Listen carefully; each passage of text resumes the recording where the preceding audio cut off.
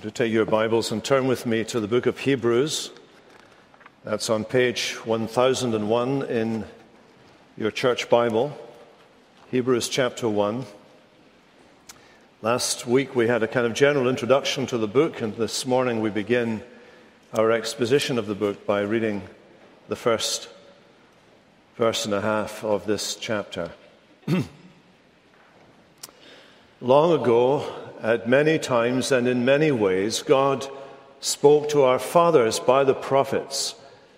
But in these last days, He has spoken to us by His Son. O God, we pray that You would open our eyes and ears to see and understand Your truth. Give us Your Holy Spirit and anoint us with the Holy One, that we may understand all things. In Jesus' name, Amen. So holding your Bible in your hand this morning, do you understand what you're reading? If someone were to look over your shoulder and to ask you, what kind of book are you reading, would you be able to answer the question? Well, I'm going to answer it for you so that you know. If someone ever does ask you, you would perhaps want to answer the question along two lines of thought. You might want to say, first of all, what I'm holding in my hands is apostolic scripture. This book of Hebrews is apostolic scripture. Because these New Testament books presuppose the work of the Holy Spirit, who is described by Jesus as the Spirit of truth. He is the one that Jesus promised to His disciples, the apostles, in the upper room when no one else but they were there, and said that when the Holy Spirit, the Spirit of truth, comes, He would do for them three things. He would remind them of things that Jesus had said and taught. He would supplement that by teaching them or leading them into all truth. And He would show them things to come. And it was that anointing of the Holy Spirit to the apostles that has given us the New Testament scripture as we know it. They were the circle of the apostles, and Hebrews belongs, as I tried to demonstrate last week, belongs to the circle of the apostles. Those people were the ear witnesses and eyewitnesses to Jesus. They were, like the ministers in our church, they were ministers of the gospel. But unlike the ministers today, they were magisterial ministers of the gospel. That is to say that their ministry has a quality and a height to it that no other ministry comes near. Their words are in the Bible, and all the rest of us minister out of the Bible. We interpret their words. Their words are magisterial. Our words are ministerial to our lives based on what they have said. So Scripture is what? It is the product of the Spirit's work, revealing the Word of God to the people of God through the prophets and the apostles. It is the product of the Spirit's work. It is also the instrument in the Spirit's hand to teach and transform us human beings by the power of God Himself. So we could describe what we're holding in our hands as apostolic scripture. We could also describe it more specifically the way the apostle who writes this describes it in chapter 13, verse 22. He says it is a word of exhortation. That is because it's addressed to Christian people who find themselves at sea spiritually and who are susceptible, as he says in chapter 2, verse 1, susceptible to drifting away in their faith, drifting away from the message of salvation that they have received and have believed, because, as he will show in the book, their lives manifested a clear disconnect between two foundational realities and themselves.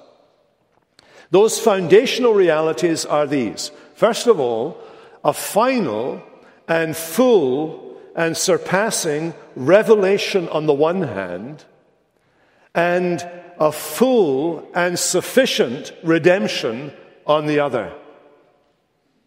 And it is the words final and surpassing in relation to the revelation, and full and sufficient in relation to redemption, that they were somehow not quite grasping or understanding. Now, I'm not going to say any more about that today. We're going to be picking those themes up as we pick our way through the book.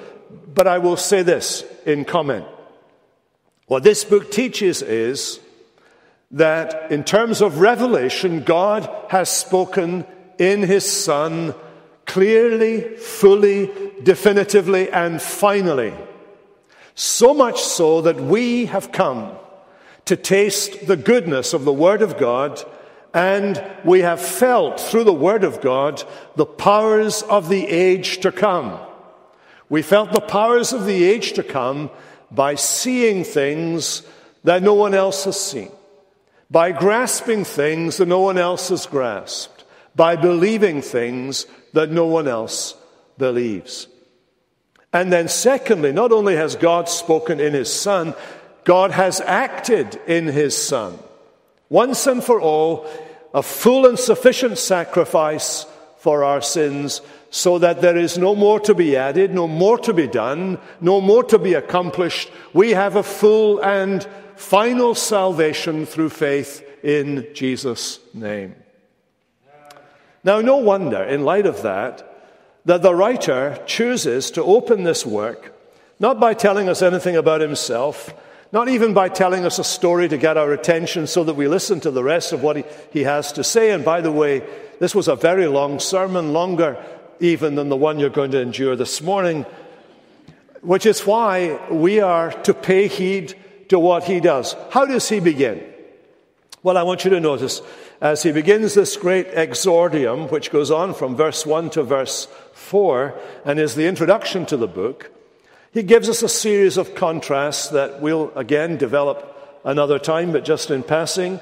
The contrasts or comparisons move from the minor to the major, from the old to the new, from the light to the weighty, from the lesser to the greater, and all with the intention of magnifying the excellence of the Son of God. The whole exordium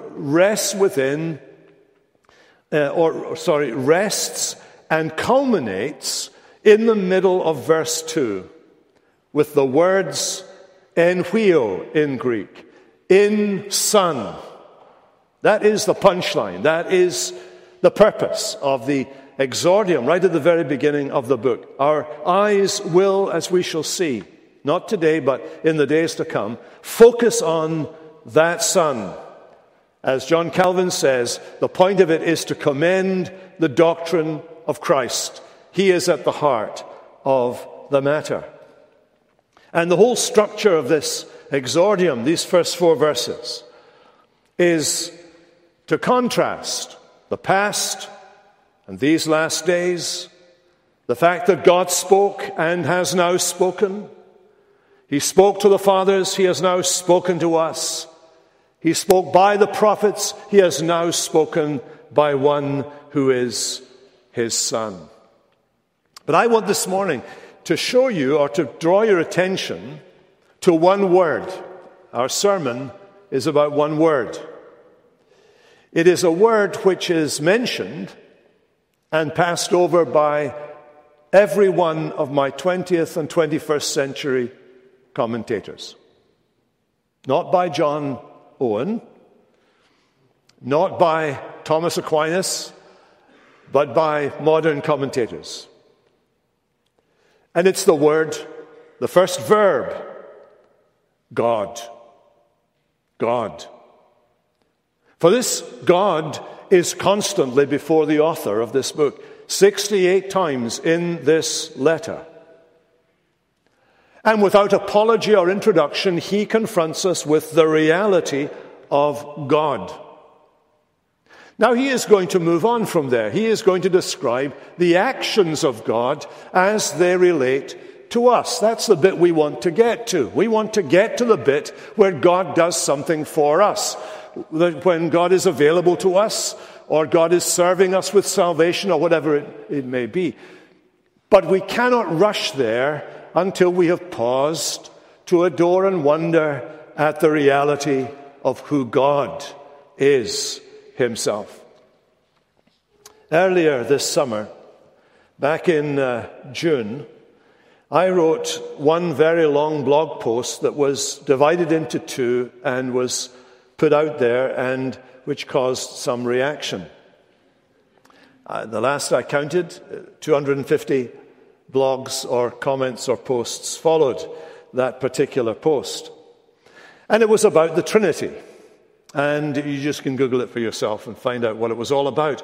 But one of the things I learned from that great Trinitarian debate of 2016 is that evangelical people cannot agree about who God is.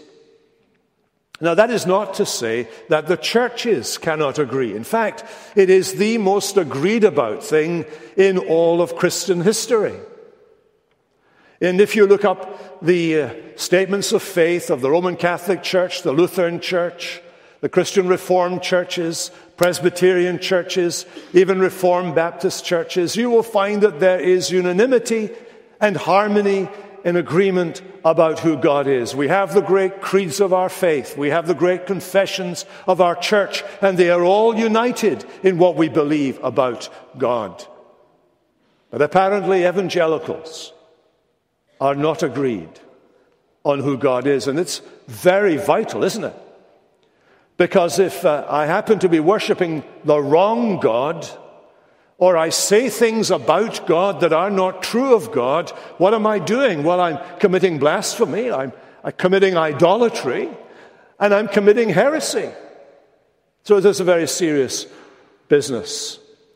If eternal life is contingent on knowing God and Jesus Christ whom he has sent, the knowing God bit is as vital as me knowing the Jesus Christ bit. In fact, the big questions that were resolved by the church in its earliest days, over the first 300 years of the church's existence, were the questions of God.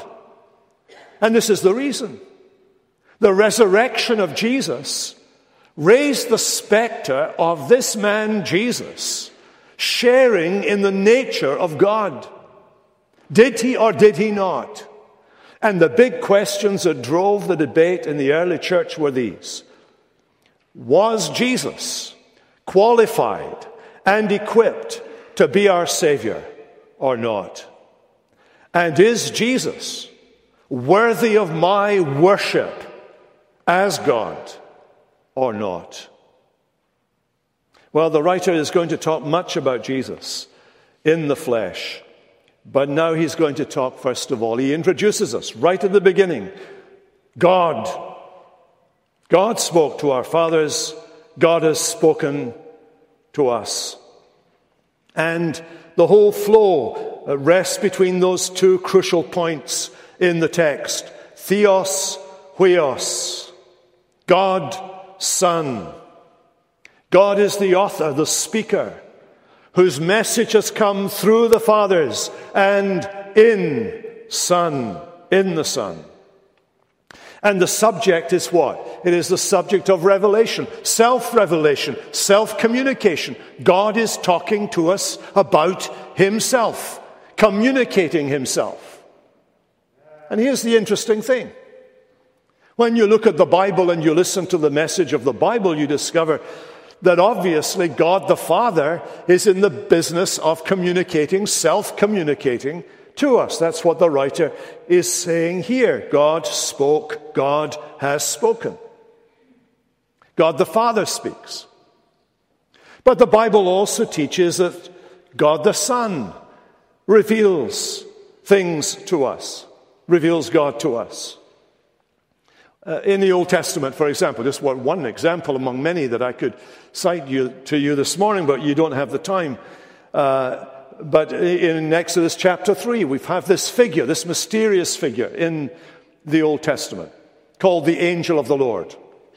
It becomes apparent that although he's called the angel of the Lord, he is not an angel like the angels are angels. He is the Lord's messenger. In fact, he is called again and again and again in the Old Testament, the Lord. Himself, he speaks not only for God, he speaks as God to Abraham and to Jacob and others and Moses. And it's the angel of the Lord that appears in Exodus 3 to Moses in the flame of fire out of the midst of the bush. And as Moses looked, behold, it says, the bush was burning, yet it was not consumed. And from the burning bush, the Lord spoke to Moses. And the New Testament would teach us that one who was speaking was none other than the Son of God in his pre-incarnate state, speaking as God to Moses. You find the same thing in Isaiah. Isaiah goes into the temple. You remember, he sees the Lord high and lifted up and exalted, filling the temple with his glory. He hears the seraphim singing praise to him. Holy, holy, holy Lord God Almighty, the whole earth is full of your glory. And then he heard God speak to him out of the holiness of his temple. And John in his gospel says, Isaiah reported what God had said on the day that he saw Jesus' glory and spoke of him. So God the Son is a revealing God. God the Holy Spirit is a revealing God. In Acts chapter 28, the writer says, the Holy Spirit was right in saying to your fathers through Isaiah the prophet. So when it comes to revelation, the Father reveals, the Son reveals, the Holy Spirit reveals. Or listen to this summary about revelation in 1 Peter chapter 1, verse 11. Concerning this salvation, the prophets who prophesied about the grace that was to be yours, searched and inquired carefully, inquiring what person or time the Spirit of Christ in them was indicating when he predicted the sufferings of Christ and the subsequent glories. In other words, it is the witness of Scripture that revelation is the joint activity of the Father, the Son, and the Spirit. God reveals himself. And it is the witness of Scripture that the Father is God. God so loved the world that he gave us his only begotten Son. We know that the Son is God. John reports in chapter 5 of his gospel, this is why the Jews were trying to kill him, because not only was he breaking the Sabbath, but he was calling God his own Father, making himself equal with God. Or as John says at the beginning of his gospel, no one has ever seen God.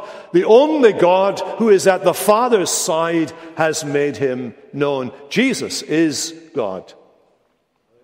And the Holy Spirit is God. In 1 Corinthians 12, we read about the same God who empowers and the same Spirit who empowers. The empowering Spirit is the empowering God in the parallels of that passage. The Spirit is God, because only the Spirit knows the deep things of God. Listen to this language from 1 Corinthians chapter 2 as he's talking about what God has revealed to us. What God has revealed to us through the Spirit. And he explains why. He says this, the Spirit searches everything, even the depths of God. For who knows a person's thoughts except the spirit of that person, which is in him? So also, no one knows or comprehends the thoughts of God except the Spirit of God. In other words, the Holy Spirit is God fully, because he can fathom the mind of God. He is the Spirit of God. He knows the purposes of God. He comprehends them. And he reveals them to us. And we say the Father is God, the Son is God, the Spirit of God is God. We're not saying the Father has some of God, the Son has some of God, and the Spirit has some of God. Read Colossians and you will read, the fullness of the Godhead dwelt in Christ in bodily form. Wherever the Father is, the fullness of Godhead is there. Wherever the Son is, the fullness of Godhead is there. Wherever the Spirit is, the fullness of Godhead is there. None of those persons, the Father cannot operate without the Son and the Spirit. The Son cannot operate without the Father and the Spirit. The Spirit cannot operate without the Father and the Son. For God, as we will see, is one being and acts as one. Now, the reality is, of course, that this doctrine of God, just like my commentators, is something we assume and take for granted that we know.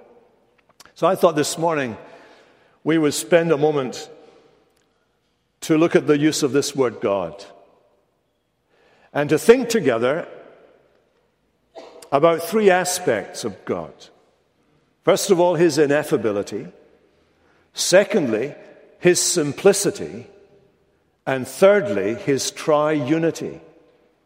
Let's think first of all about his ineffability. And I know that you know the definition of ineffable. Look it up in your phone and you'll find it is to be without description, beyond description. Ineffability. Back in the 4th century, there was a man called Euonymus who, this character, said that God does not know anything more of his essence than we do. And Euonymus was of the view that we could reason from what we saw around us back into the being of God. Strangely enough, this is going on in evangelicalism as well. We're reasoning from things we see and projecting them back into the being of God, and to say we can understand what God is like in himself. In fact, people were writing into me and saying, are you saying that we cannot know what God is like in himself? And I was writing back to them and saying, precisely. Because this is what the Bible teaches. One of the verses we gave to a new member this morning was, the peace of God does what? It passes understanding. The peace of God passes understanding. There's a brilliant sermon on that verse, talking about all we know about the peace of God that Dr. Boyce preached. Read it. It's fantastic. I re-preached it when I was 22, and they thought it was a great sermon. But everything involved in the peace of God isn't in that sermon, nor could it be in anybody's sermon, because, as Dr. Boyce says in the sermon, the peace of God ultimately passes understanding. In Matthew 11, Jesus says, no one knows the Father except the Son. Now, eternal life is us getting to know God, and yet Jesus says, no one knows the Father except the Son. Only God the Son knows God the Father in an absolute sense. Or you take 1 Corinthians 2, the part we just read there, that the Holy Spirit is able to tell us what's on the mind of God because he knows the mind of God. He knows the depths of God because only God knows himself. Only God knows himself. This creator-creature distinction lies at the very heart of our knowledge of God. And when God made the world, he made the world out of nothing. That's the first thing that's said in the Bible. The word to create is the word out of nothing. There was nothing transferred into what God made. Completely new, completely different, outside of himself. He didn't import parts of himself because he doesn't have parts of himself to import. He made something exterior to himself when he made the world. St. Augustine said, the finite cannot understand the infinite. You run through the Bible. What these early Christians were doing was they were running through the Bible and they saw a wealth of material that they had to get their heads around in order to say anything true about God. What does he say? My ways are not your ways. My thoughts are not your thoughts, says the Lord. Numbers 23, God is not man, not like us. Psalm 50, God complains to his people Israel, you thought that I was altogether like you. That was his accusation. Romans 11, great passage. A passage we love in this church. Oh, the depths of the riches of the wisdom and knowledge of God. How unsearchable are his judgments. How inscrutable are his ways. When we confess God's ineffability, we confess that God exceeds, eludes, and escapes all of our statements about him. You know, there are a number of psalms. We started the worship service today with Psalm 145. And it's among a number of psalms that get us going in singing the praises of God for his greatness.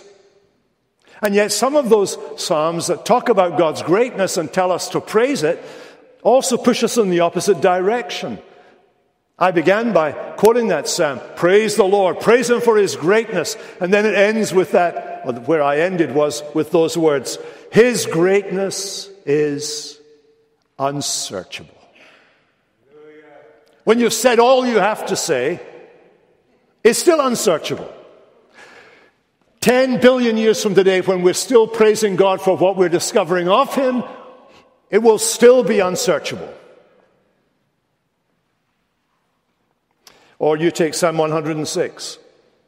It says, give thanks to the Lord, and then goes on to say, who can utter the mighty deeds of God or declare all his praises? Praise the Lord, but you won't be able to do it. You'll never be able to get everything you can praise God for. It's above you. He's ineffable. Or Psalm 40 that talks about a new song in our mouth and tells us to sing that new song, a song of praise to God. And then after it's told you to do that, it then talks about the unsingability of that song. Is it being contradictory? This is what it says. Listen. You have multiplied, O Lord my God, your wondrous deeds and your thoughts towards us. None can compare with you. I will proclaim and tell them, yet they are more than can be told. They are more than can be told. And if you break that down, what he says here in that Psalm 40 is this. God's deeds and God's thoughts are unfathomable. They're unsearchable. They're unutterable. You can't repeat them. They're incomparable. You cannot compare. They're innumerable, more than can be numbered. They're inexpressible, more than can be told. They're inexplicable. They cannot be explained. All of God's actions, including even those things most characteristic about him and those interventions that he makes in our lives and in history, in Christ and so on, those are his ways with the created order. Those are things we can look at and get our heads around to some degree at least. But when it comes to God in himself, we cannot grasp him. You remember Job was once taken in hand by God. And God showed him the vastness of the cosmos. God showed him what he had done in making the cosmos. And Job, as he sees the majesty and the mystery and immensity of God, in the end is forced to say, behold, these are but the outskirts of his ways. How small a whisper we hear of him. Think about it. Think of the enormity of space.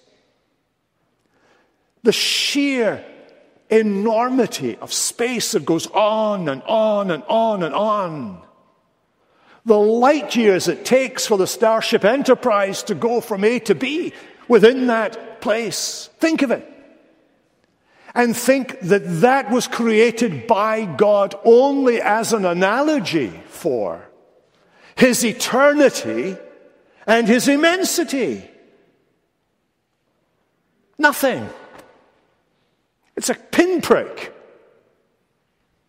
to the immense universe of God. It blows us away. We're stumped by it. Maybe we feel like Job. I need to put my hand over my mouth and say nothing. Now, of course, God did not leave it there. He did not stay silent. He did reach out to us. But how did he do that? In the fullness of time, the Father sent the Son. The Son took on our humanity, and in our humanity spoke to us as a fellow creature. Demonstrated in his creaturely life something of the inner working of God. A true something, a faithful something, but not the fullness of God. All the fullness of God was present in that bodily life of Jesus. We see what God is like in a creaturely form.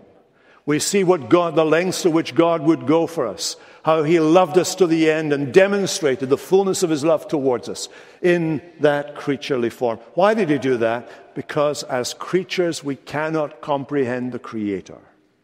As finite people, we cannot comprehend the infinite God. We cannot. And so he stoops to us. He stoops to our weakness, mighty as he is, the ineffability of God. Secondly, the simplicity of God. We've already noticed that the Father, Son, and Holy Spirit are each described by the name God. They are each described also by the name Lord, the great I am. They are self-existent. We'll see in another occasion how it is that the Father has life in himself, and the Son has life in himself, and the Father has granted the Son to have life in himself. As the church read the Bible, as the church put together all that the Bible says about God, the church came to the conclusion that there are not three gods, but there is only one God. Hear, O Israel, the Lord your God is one. And that meant that, however we understand Father, Son, and Holy Spirit, these are not three dissimilar or three similar essences, but there is only one essence, one God, one ousia, which is the word for a being. You, as an individual sitting in this room, you are yourself an ousia. You are a living being. God is not three ousias. He is one being. One being. And the names that are given to God, the titles that are used to describe God, sum up who he is. In Exodus 34, God identifies him partly by reciting some of his perfections as a kind of exposition of what the word Lord means. The word Lord meaning the great I am word, the great word that was unspeakable by the Jews, Yahweh, Jehovah. And he unfolds his perfections. Here he is. I am a God, merciful and gracious, slow to anger, abounding in steadfast love and faithfulness. That's the way I am in myself. What does that look like when I'm dealing with you? It looks like this: keeping steadfast love for thousands, forgiving iniquity and transgression and sin, and by no means clearing the guilty.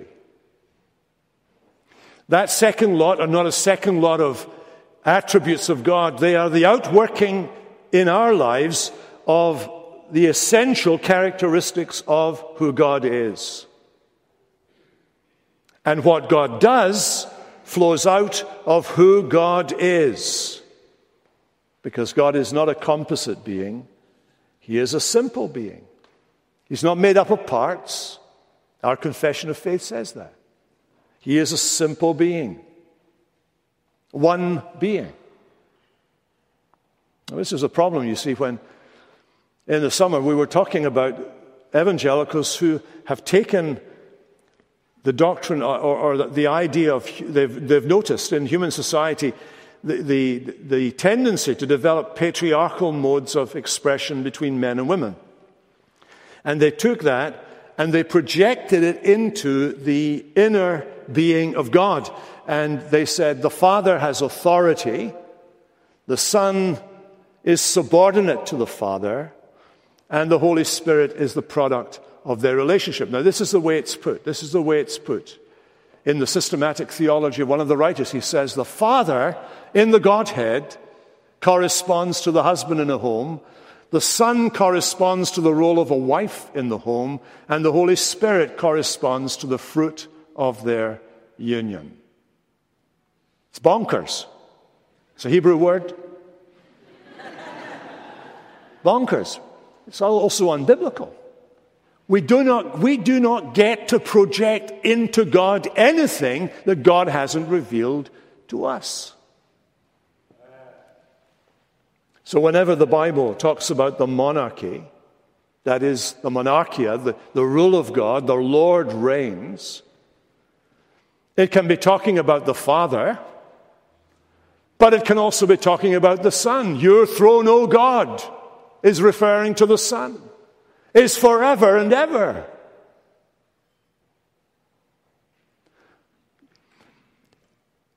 Within the Godhead, in order for there to be one who had authority telling another what to do, to which the other is subordinate, is to make a fundamental error theologically, because it does this. It creates two minds and two wills. And suddenly God is made up of bits, parts. He is no longer a simple being. Back in 1690, a man called William Sherlock wrote a book, and John Locke, the philosopher, wrote off the back of Sherlock and in his book, not Sherlock Holmes, this guy, William Sherlock. He was an Anglican bishop, priest back in 1690, a long time ago. But he wrote about the Godhead consisting of three minds, each with a distinct self-consciousness.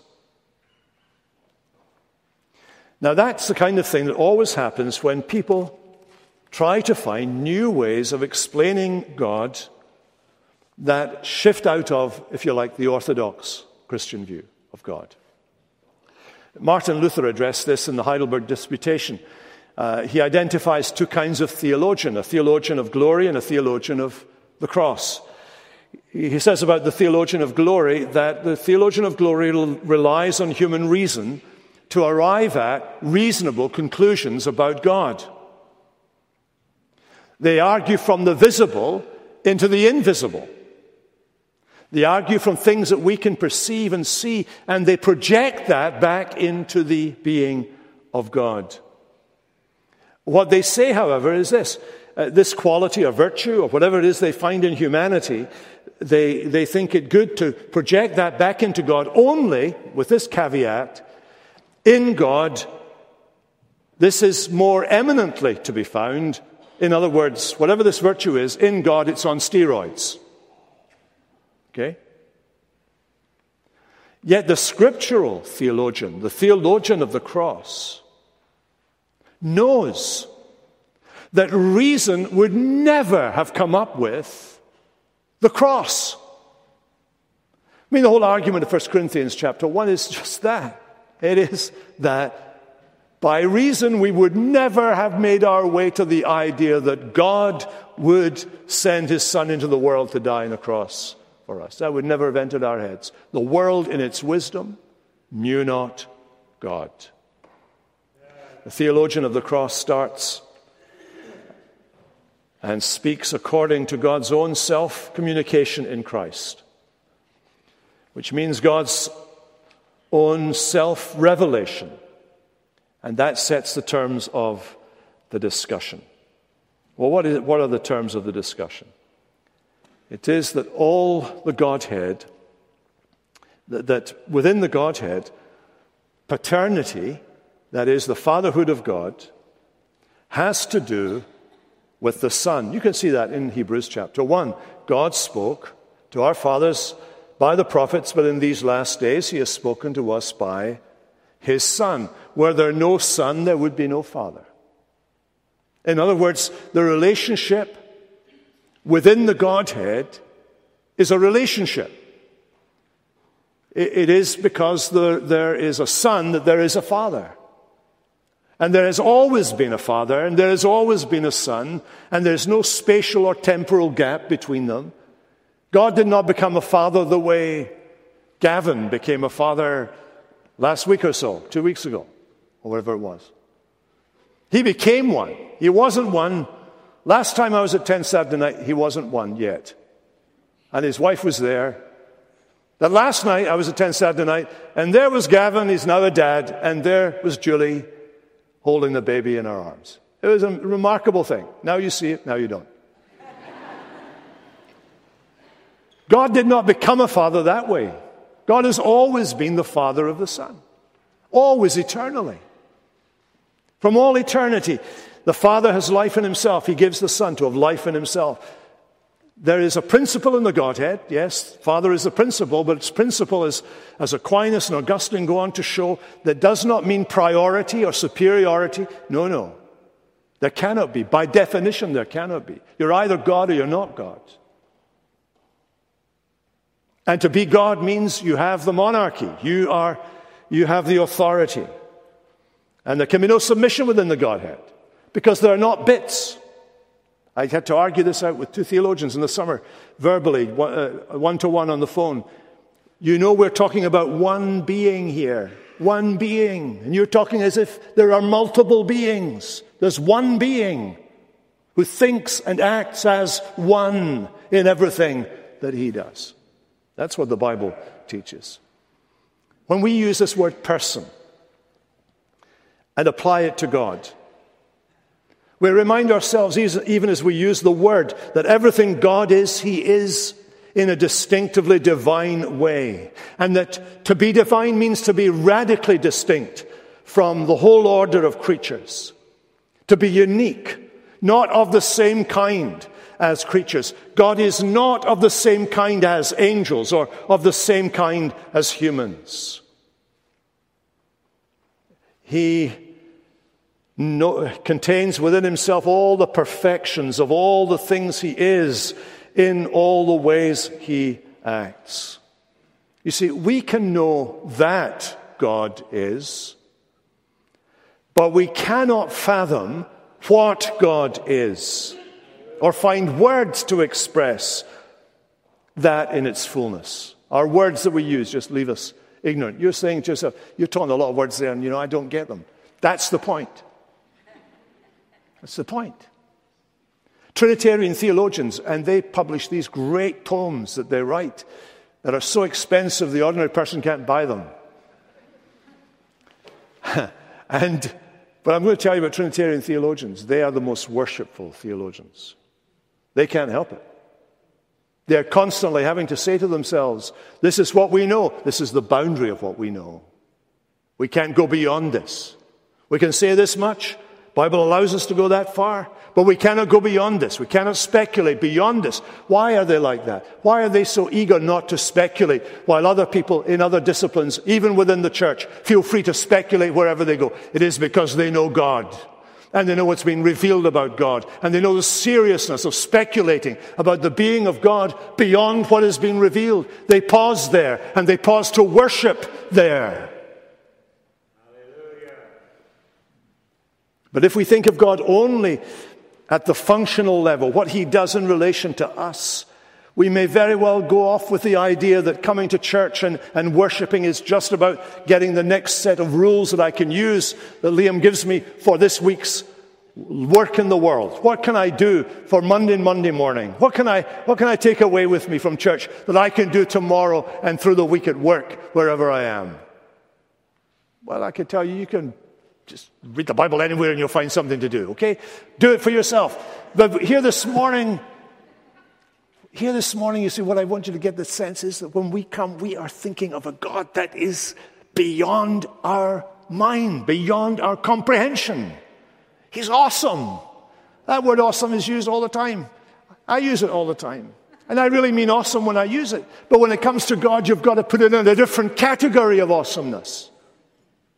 Understand? It's the very nature of who he is. So we ask the question, is there any way to know anything about God as he is in himself? And the answer to that is only by analogy. We were made in the image of God, so we can say about each other, we are like God. But we cannot say God is like us. I'll repeat that. We are like God, but we cannot say God is like us. For someone to say God is like humans, only more perfect, is a kind of idealizing projection of human perfections into infinity. Or even to say God is like us, but more of the same, or the same in a different way. No, God is altogether different. We read those passages earlier. He is altogether different. And at the heart of the triune Godhead, there is one being in three persons, three relations, not three minds, not three wills, not three substances, not three people, not three centers of consciousness, not three levels of authority, not three sets of attributes, not three operations or three actions. That would be tritheism. But one God who in the mystery of his inner life exists as one being, acts as one being. All of the Godhead was active in Christ. All of the Godhead is active in the Father. All of the Godhead is active in the Holy Spirit. The Spirit of glory and of God rests upon you. God was in Christ, reconciling the world to himself. Do you see? Blows our minds. Three subsisting relationships with one essence. That's the classic definition of who God is. And in the language of the Athanasian Creed, nothing in this Trinity is, I've lost the page number. Where am I? 13, 14. Where's 14? Here we go. Nothing in this Trinity is before or after. Nothing is greater or smaller. In their entirety, the three persons are co-eternal and co-equal with each other. One God, three people, three persons, in perfect unity, acting as one for the salvation of the world. And if you have learned this morning that God is different from us, that he is greater than us, and that we cannot really get our heads around him, and that even the words that I've spoken, which are the words the church uses to describe him, even those words fail ultimately to capture. How could we capture God? How could we capture him? There's a place for us to be silent and to pause and to wonder and to worship and to wait upon him. Let's pray.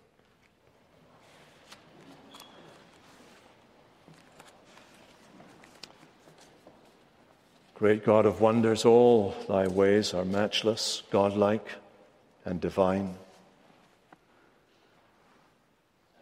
Though we cannot fathom your ways in yourself, we can, as we've reminded ourselves, see your ways with us and in Christ, as you have now communicated in creaturely fashion to us. Thank you for doing that. And thank you that through Christ we have access to you, because we've been united to him, joined to him. We thank you that we can come to know you as creatures, not as you are in yourself, but we can know you as creatures according to a creaturely fashion. And what we know of you as creatures is true, is reliable, is solid, is mind-blowing, is uplifting. Lord, will you transform us, we pray, by your Spirit, day by day. We pray in Jesus' strong name. Amen.